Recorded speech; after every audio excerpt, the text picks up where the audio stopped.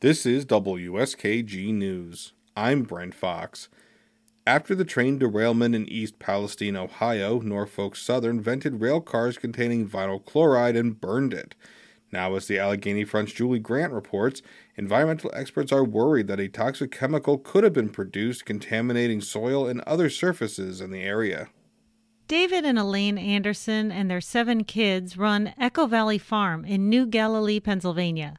They sell grass-fed beef, raise chickens for eggs and meat, and grow a big garden. We grow about 80% of our food here. On Monday, February 6th, just like about everyone else near the Norfolk Southern train derailment, they heard there was going to be a planned release of vinyl chloride from the derailed tanker cars 4 miles to their west. When I got the drone up, I could see this massive and getting bigger, thick black cloud. It wasn't long until he started to feel the effects. My mouth was burning and my tongue was starting to swell up and lips were burning, eyes were watering. I said, we got to go. They drove to the home of their adult daughter, who's pregnant, 7 miles north.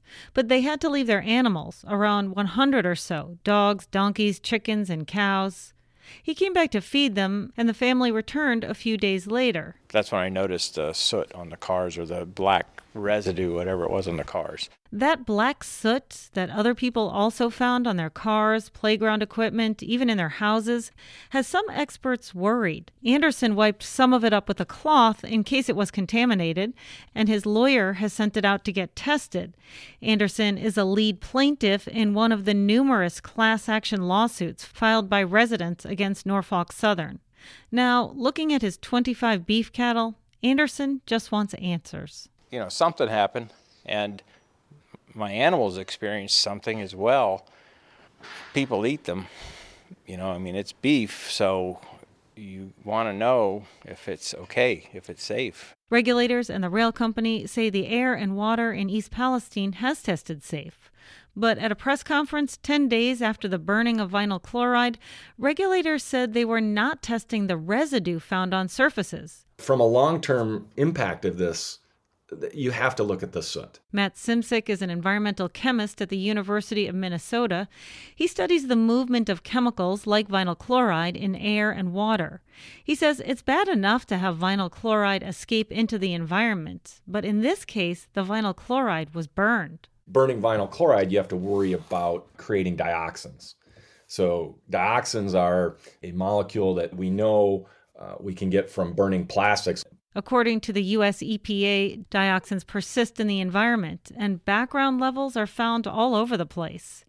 Dioxins are also highly toxic and can interfere with hormones, cause cancer, damage the immune system, and cause reproductive and developmental problems.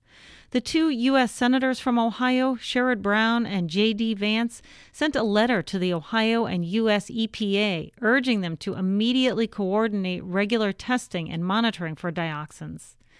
Because regulators have not tested for it, it's not known for sure if dioxins were created and spread through the community in that thick black cloud.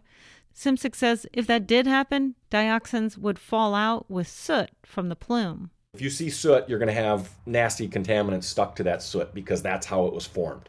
If I were in charge of the world, I would be sampling that for contaminants to make sure that people are not being exposed to this stuff. Murray McBride, an environmental toxicologist and professor emeritus at Cornell University, studies the uptake of contamination in soil by crops, animals, and humans.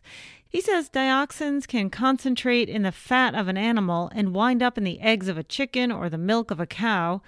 The EPA estimates that 90% of human dioxin exposure is from eating meat, dairy products, and fish. Grass-fed beef and grazing dairy animals, they're all going to be susceptible to this kind of contamination. So that can get into the meat. McBride says free-range chickens could pick up dioxins eating from the ground, but in the case of grass-fed cattle, they might not get it from new grass. The crop itself does not take up these chemicals in any significant amount at all.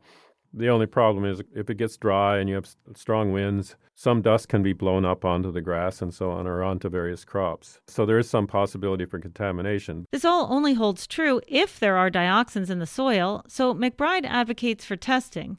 The Ohio EPA says it's developing a long-term remediation plan that will include soil testing. For the Allegheny Front, I'm Julie Grant.